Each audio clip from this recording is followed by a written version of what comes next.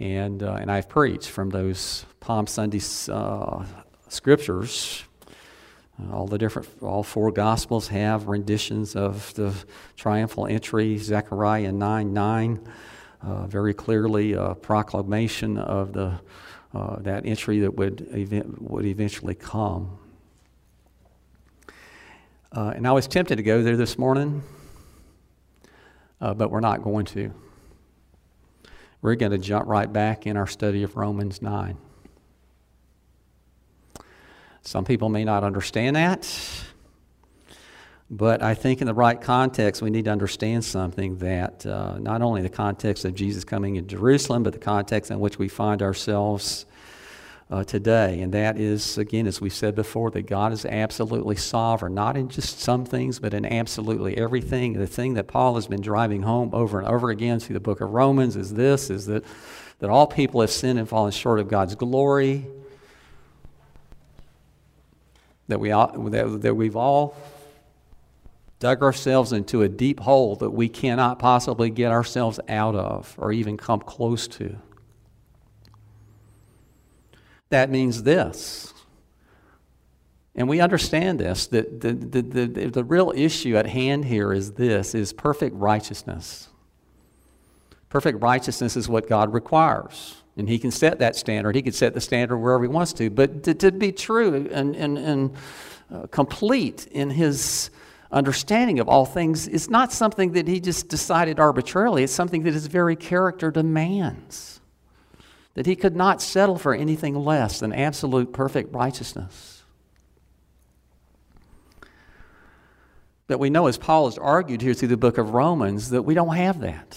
And it's not that some of us have it and other people don't have it. It's that none of us have it. None of us come close. And there are people that I know that I would say live more righteous lives than other people. But at the same time, the Bible declares over and over again that we have all sinned and fallen short of God's glory, that none of us has that righteousness. None of us has really an inkling of the righteousness that God demands to be part of His eternal kingdom.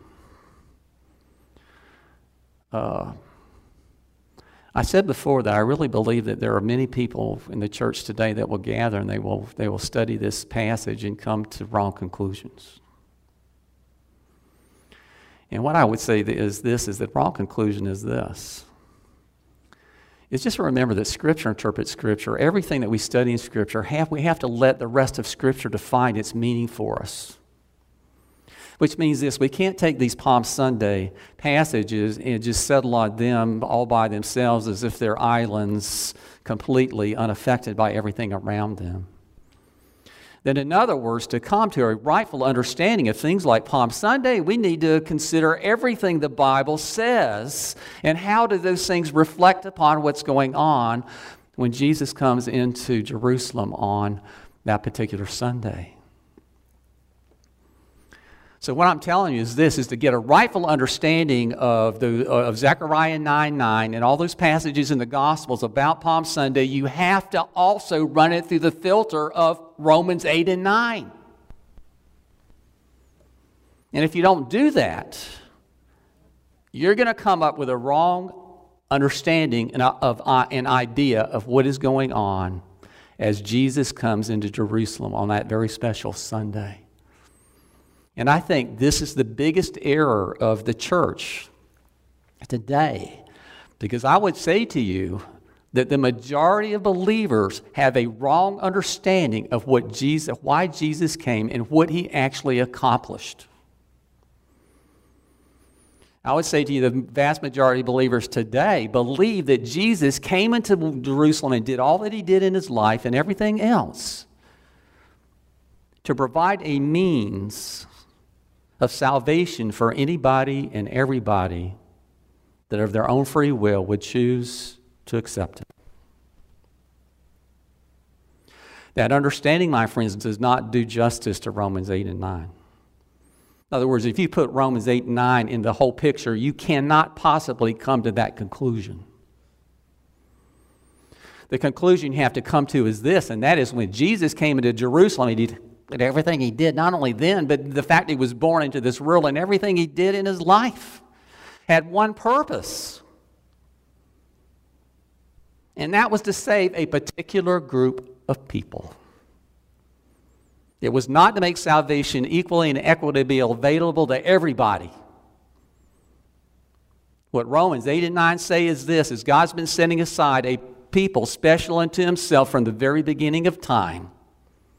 And that's what Jesus was doing when he came into Jerusalem that day, doing for that particular group of people what had to be done in order that they would have completeness in their salvation. In other words, when he came into Jerusalem that day, he wasn't just thinking about the masses. He was thinking about Bruce. He was thinking about Lauren. He was thinking about Nancy and Riley. We were on his mind. And his thoughts of us and his love for us is what continued to compel him to do what he did. He knows what's going to happen. He knows exactly how the week is going to transpire.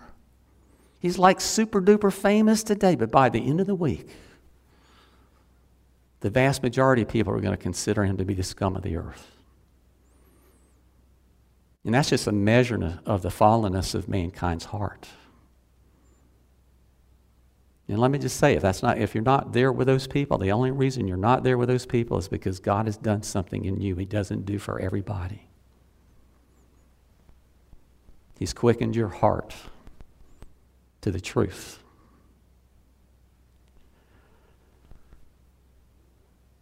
Let me just read these words from Romans chapter 9. We're just going to be looking at verses 14 through 18.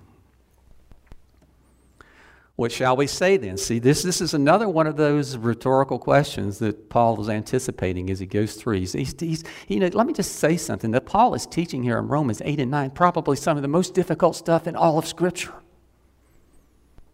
It's not easy stuff. It's deep stuff. It's heavy stuff. It's not stuff that anyone needs to come to a conclusion over until they actually study it in detail. But as Paul has gone through Romans, you've seen this. You've seen him over and over again anticipating rhetorical questions or wrongful answers that he knows that people will come to based upon what he's just said.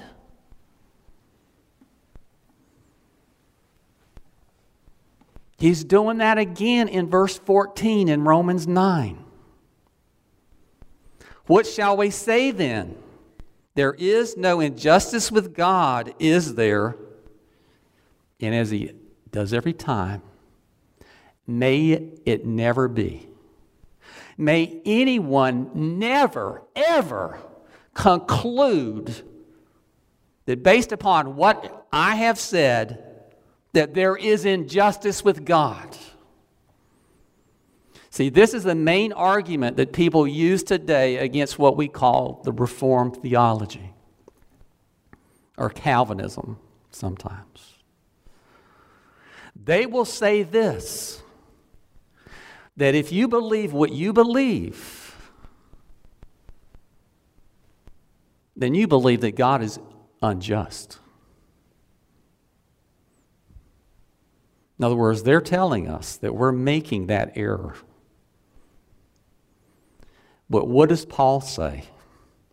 Paul says, may it never be. God is just. God is always just. God has never done anything unjust ever, ever, ever, or ever will he.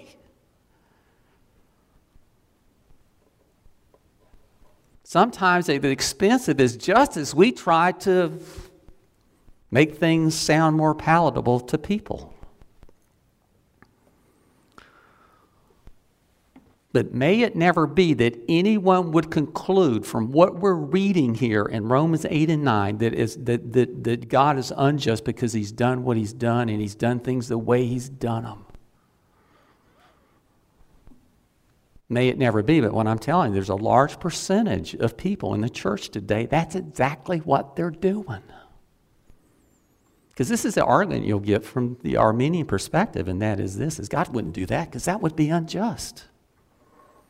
In other words, they're coming to the very conclusion that Paul is telling them, don't come to that conclusion.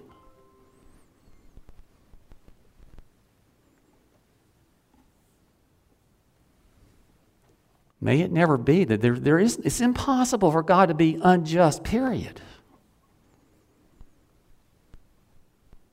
It goes against his very character. So no one can conclude what we've studied here in Romans 8 and 9.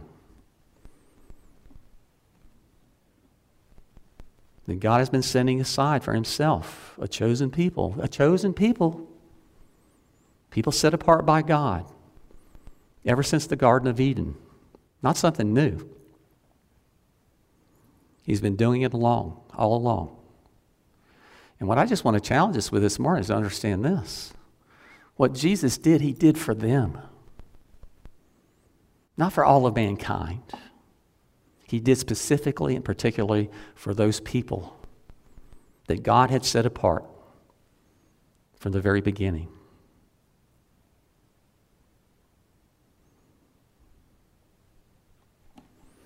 He says to Moses, I will have mercy on whom I will have mercy, and I will have compassion upon whom I have compassion. In other words, no one can force God to be merciful or compassionate.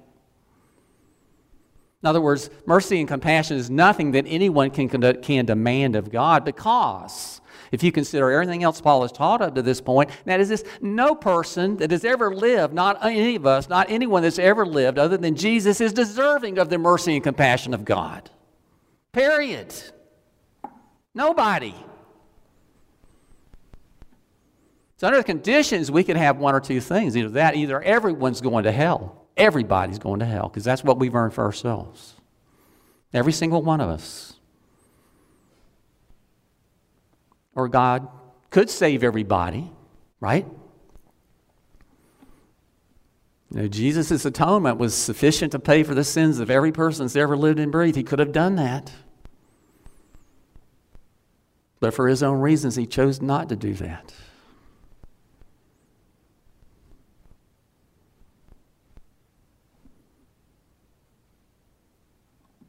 Very strong language here. If you go back to verse 13, matter-of-factly, and this is right from Malachi chapter 1, verse 2, Jacob I loved and Esau I hated.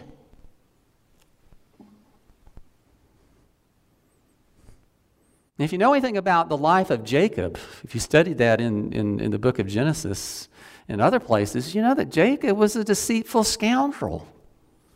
He wasn't this perfectly righteous person and that earned God's favor because he was just exceptional and bright and stood out amongst everybody else. As we said last week, if you compare him to what we know about Esau, it appears as though Esau was probably the more moral of the two, the more righteous of the two. Jacob was a scoundrel.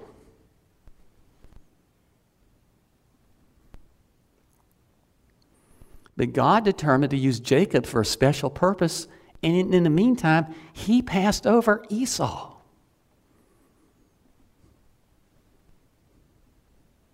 He passed over Esau, who was the firstborn, who according to the laws and traditions should have been the firstborn that got most of the privileges and rights. But see, God is free to do what he wants, when he wants to do, what he wants to do with whoever he wants to do it with. I tell you, the biggest mystery for every one of us is this. It's not so much why Jacob, but it ought to be why me. Seriously. Why has God chosen to love me, to set me apart, to save me from myself? He doesn't do it for everybody.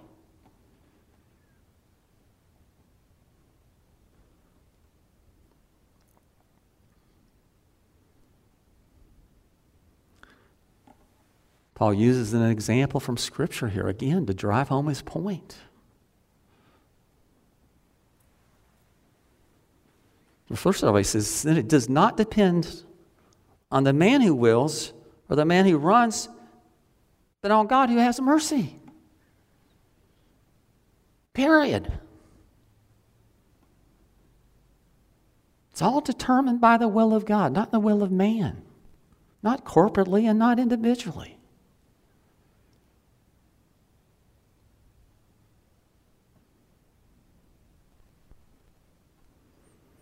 The scripture says to Pharaoh, for this very purpose I raised you up. So why did God raise up Pharaoh? To use him in the way that he did. Exactly.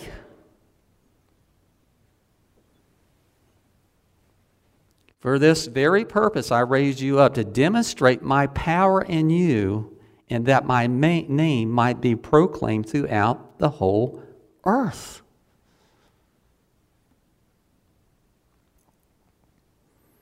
There are a lot of questions that we can find answers to if we look in Scripture form. There's some things we just don't have absolute, complete answers to.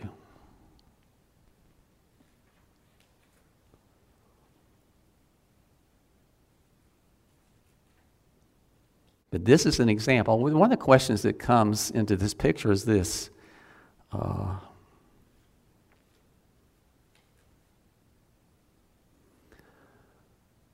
Does God use people like Pharaoh actively or passively? In other words, we're told that he hardened Pharaoh's heart. If you look at the passages in Exodus that have to do with Moses' interaction with Pharaoh and all of that, what you'll find is there's a number of things that are said there. Sometimes it is said that God hardened Pharaoh's heart. Other times it says that Pharaoh hardened his heart. So that brings to issue is, does God actively or passively? In other words, did God just leave Pharaoh in his sin and allow his sinful nature to drive him to do all of this? Or did God actively enter into the picture? Well, the truth is this, is there's enough sin in every one of us to do just about anything if God lets loose of the reins. The fact of the matter is God has had the reins on sin ever since the Garden of Eden. If he hadn't, we never would have made it out of the Garden of Eden. Adam or Eve would have murdered one or the other one, and the other one or whatever, and then the other one would have died in time. We never would have made it out of the Garden of Eden if God was not restraining sin, even in Adam and Eve, from the very beginning. Pharaoh was bad, but there were limits to what Pharaoh did. There's a sense in which you can say that even in the case of Pharaoh, there was a restraining power of God at work in him, because he was not as bad as he possibly could be. He could have done a lot worse than he did. The fact of the matter is this, is God has reins on the sin in us. And if he loosens up on those reins, let me tell you, you're capable of doing things you never would think for a minute you would ever do. It's true of every one of us. Hallelujah for the restraining power of God when it comes to sin. And again, the world wouldn't even be here. We wouldn't even be concerned. We wouldn't have even been thought of if God had not been doing that through the entire history of mankind. So when God has a purpose for people that most people will look upon as a good purpose, the only thing he has to do is loosen the reins a little bit. And so there's when it talks about Pharaoh hardening his own heart, there's a sense in which it's saying here that the sin in Pharaoh hardened his heart even more. His own nature did it. But for that to happen, the only thing God has to do is loosen the reins a little bit. So, ultimately, it is God doing it. He's doing it passively rather than actively. But ultimately, it doesn't matter whether it's passive or active, because it actually accomplishes his discernment when. It drives me crazy because I think very often people have this idea that God is answerable to us, that he has to explain to us everything he does and why he does it and his intentions here, there, and yonder, and this, that, and the other. And the reality is this is the only thing that he's not required to do any of that. He freely does it. Sometimes, and sometimes he doesn't. I said this before the last couple of weeks, and that is one of the things that bothers me so much about what's going on right now is I don't hear anybody talking about the sovereignty of God in all of this coronavirus business. As if some people, even church people, believe this is something that's kind of maybe caught him off guard. He, kind of closed his eyes for a few minutes and just stuck in the back door, and he didn't realize what was going on, and this, that, and the other. Now he's scrambling to come up with some way to kind of figure out how to end all of it. If that's your picture of God, let me tell you something. You need to read your Bible a lot more, because that is not the picture of an almighty and sovereign God. This virus is here because he sent it. Now, some people don't like for me to say that. But the truth of the matter is this. That's the truth. That is Bible truth. That God has foreordained whatsoever comes to pass. He has sent this virus into the world to accomplish his will and purpose. And we understand this, that one of the things that's going to come out on the other end of it is there are going to be people who believe in Jesus Christ as Lord and Savior who did not when this started. It's going to drive them to the place they need to be to come to faith. God doing that. There are other people that are already denying God that are going to deny God even more, because God, in their eyes, God would not do something like this.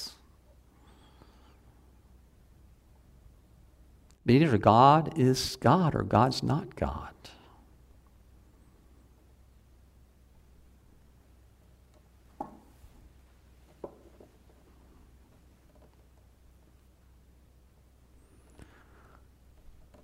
Lauren and I have been accused a couple of times just recently of not really giving much credence to a lot of what's going on right now. Well, like I said, we are being very careful when it comes to certain things.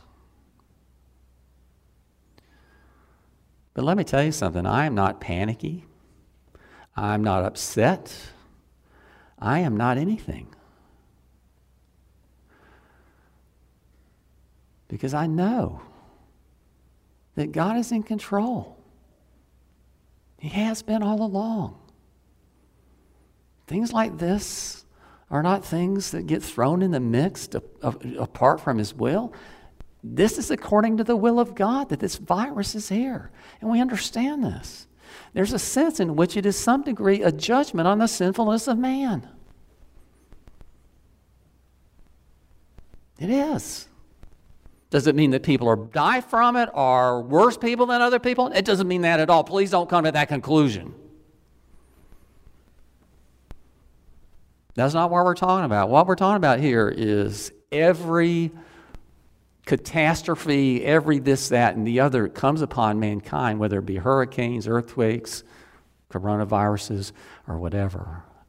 They, in a sense, are God's acts of judgment upon the sinfulness of the world, in part. And we know ultimately they're leading up to that final judgment. When stuff like the coronavirus, when things begin to come to what we would call the end of time, things are getting a lot worse. There are a lot of Christians today who believe that there's this thing called the Great Tribulation coming, and before that God is going to whisk rapture all of the saints out of the world before these terrible things fall upon the earth. Jesus talks about there's going to be earthquakes and this, that, and the other coming, and he doesn't mention coronaviruses. You could probably slip that in there too. You know, this is not a unique thing in history. There have been these kinds of diseases that have come along all through the history of mankind that sometimes have wiped out massive populations. Far more than this particular thing looks like it's going to do.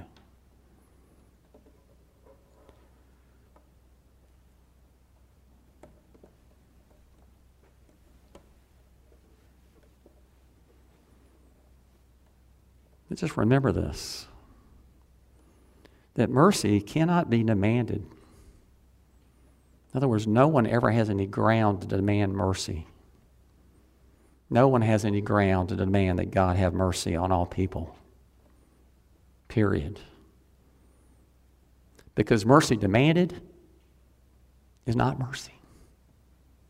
Mercy is something that's got to be freely granted, freely given, undeserved. Mercy always comes upon the undeserving.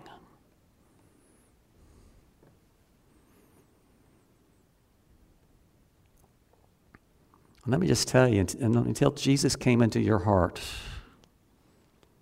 was hardened toward him. Your heart was hardened toward God. You would look upon something like this and you would conclude what so many people will, and that is that God is just a bad thing. He's all about wrath, and he's all about hatred, and he's all about all those bad things. But you understand that that's the only place where mercy can come into the picture.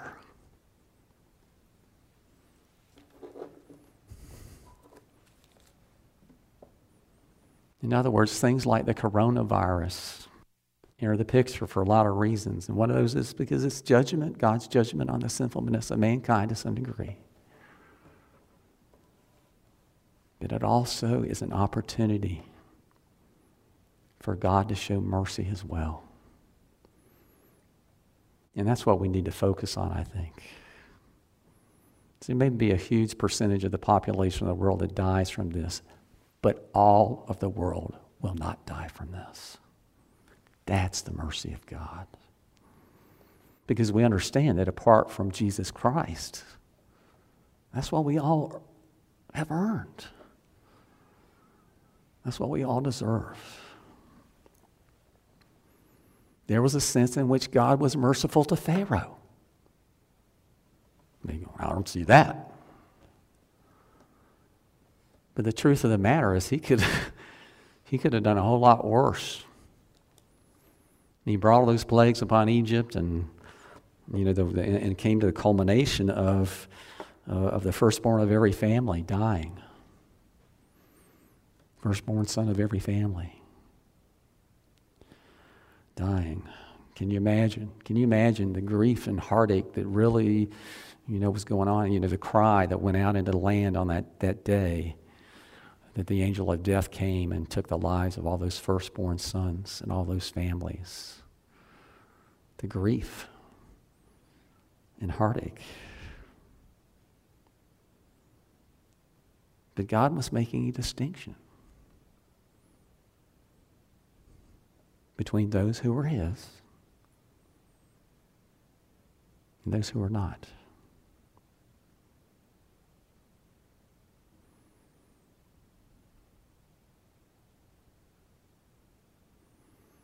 Now I would say to you, in some sense, this same thing will happen through this crisis we're in right now. It doesn't look like everyone on the earth is going to die from it. Therefore, God is merciful. It even appears as though only a small percentage, less than 1% of the people on the planet will probably die from it. Why? Because God is merciful.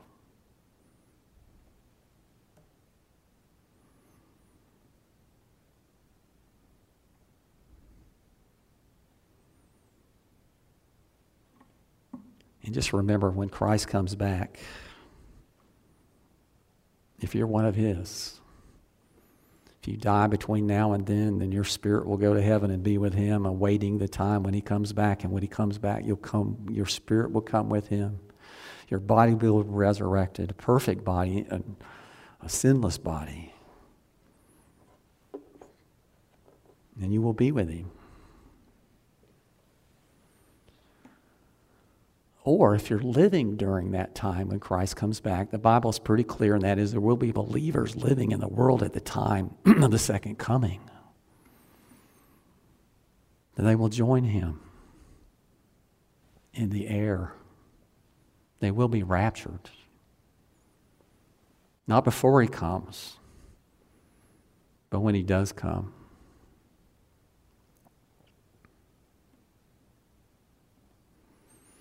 So what should all of this play out as we live our lives in this world?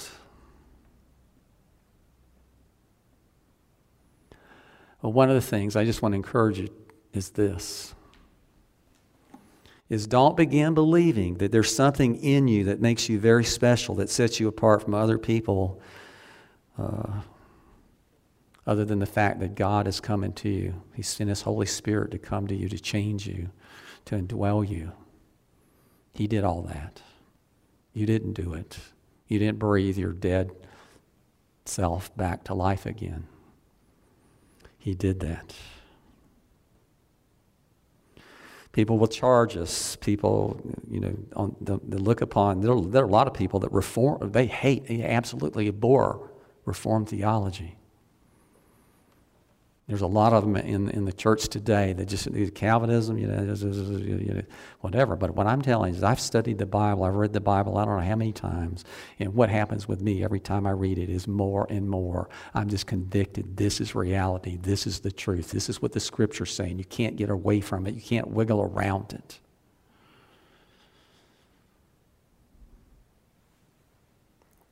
That Jesus, when He came with the intended purpose.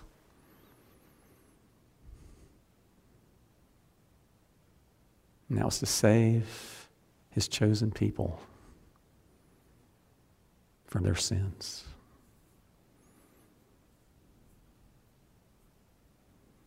Those who would come to know Him as Lord and Savior. Those who understand, who know what real mercy is. Who know themselves well enough to know, I didn't earn it. I didn't deserve it. Who look upon themselves every day and think to themselves, why me? Why me, Lord? Why have you done for me all that you've done? It's not a position of arrogance or pride, which is what some people would charge us with. And you're just arrogant and you're prideful because you believe that stuff.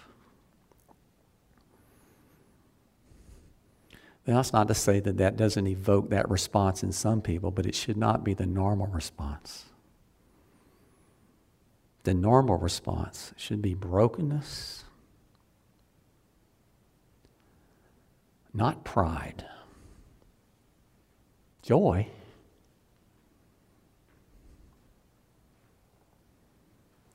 Humility. Knowing that the only thing that makes you different is God acting in you in a way that He's not compelled, He's not required to act in all people.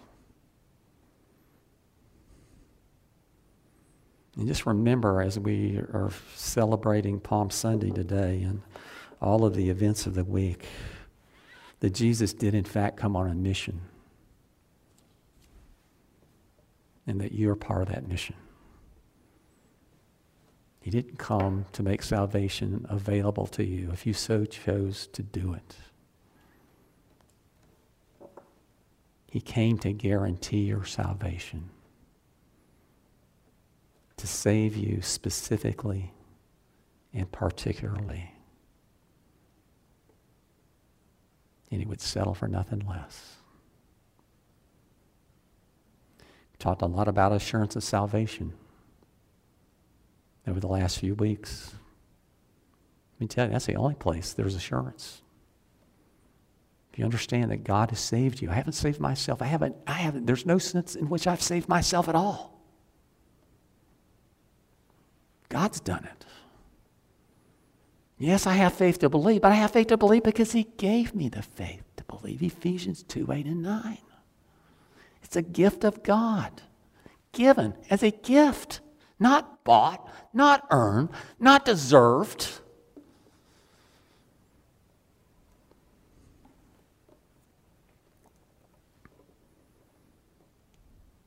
How does that make you feel? Prideful? Puffed up? Arrogant? Thinking you're better than other people? No. But it gives you something you would not have otherwise, and that is real assurance of your salvation, understanding it's all dependent upon me. He's done everything for me.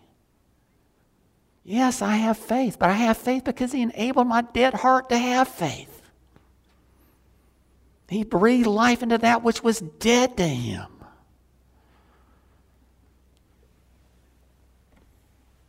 So who deserves the credit for our salvation?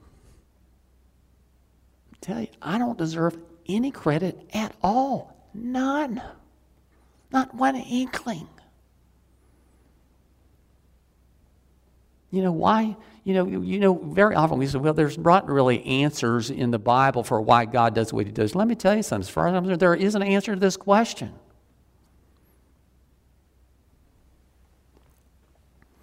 Why does He save people the way that He does? Ephesians 2:8-9.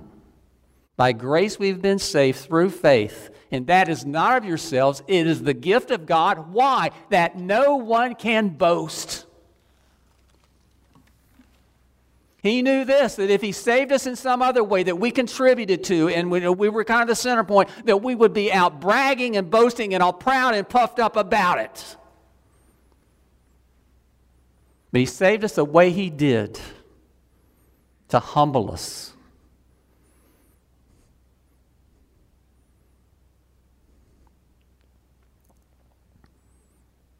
We don't have anything to brag about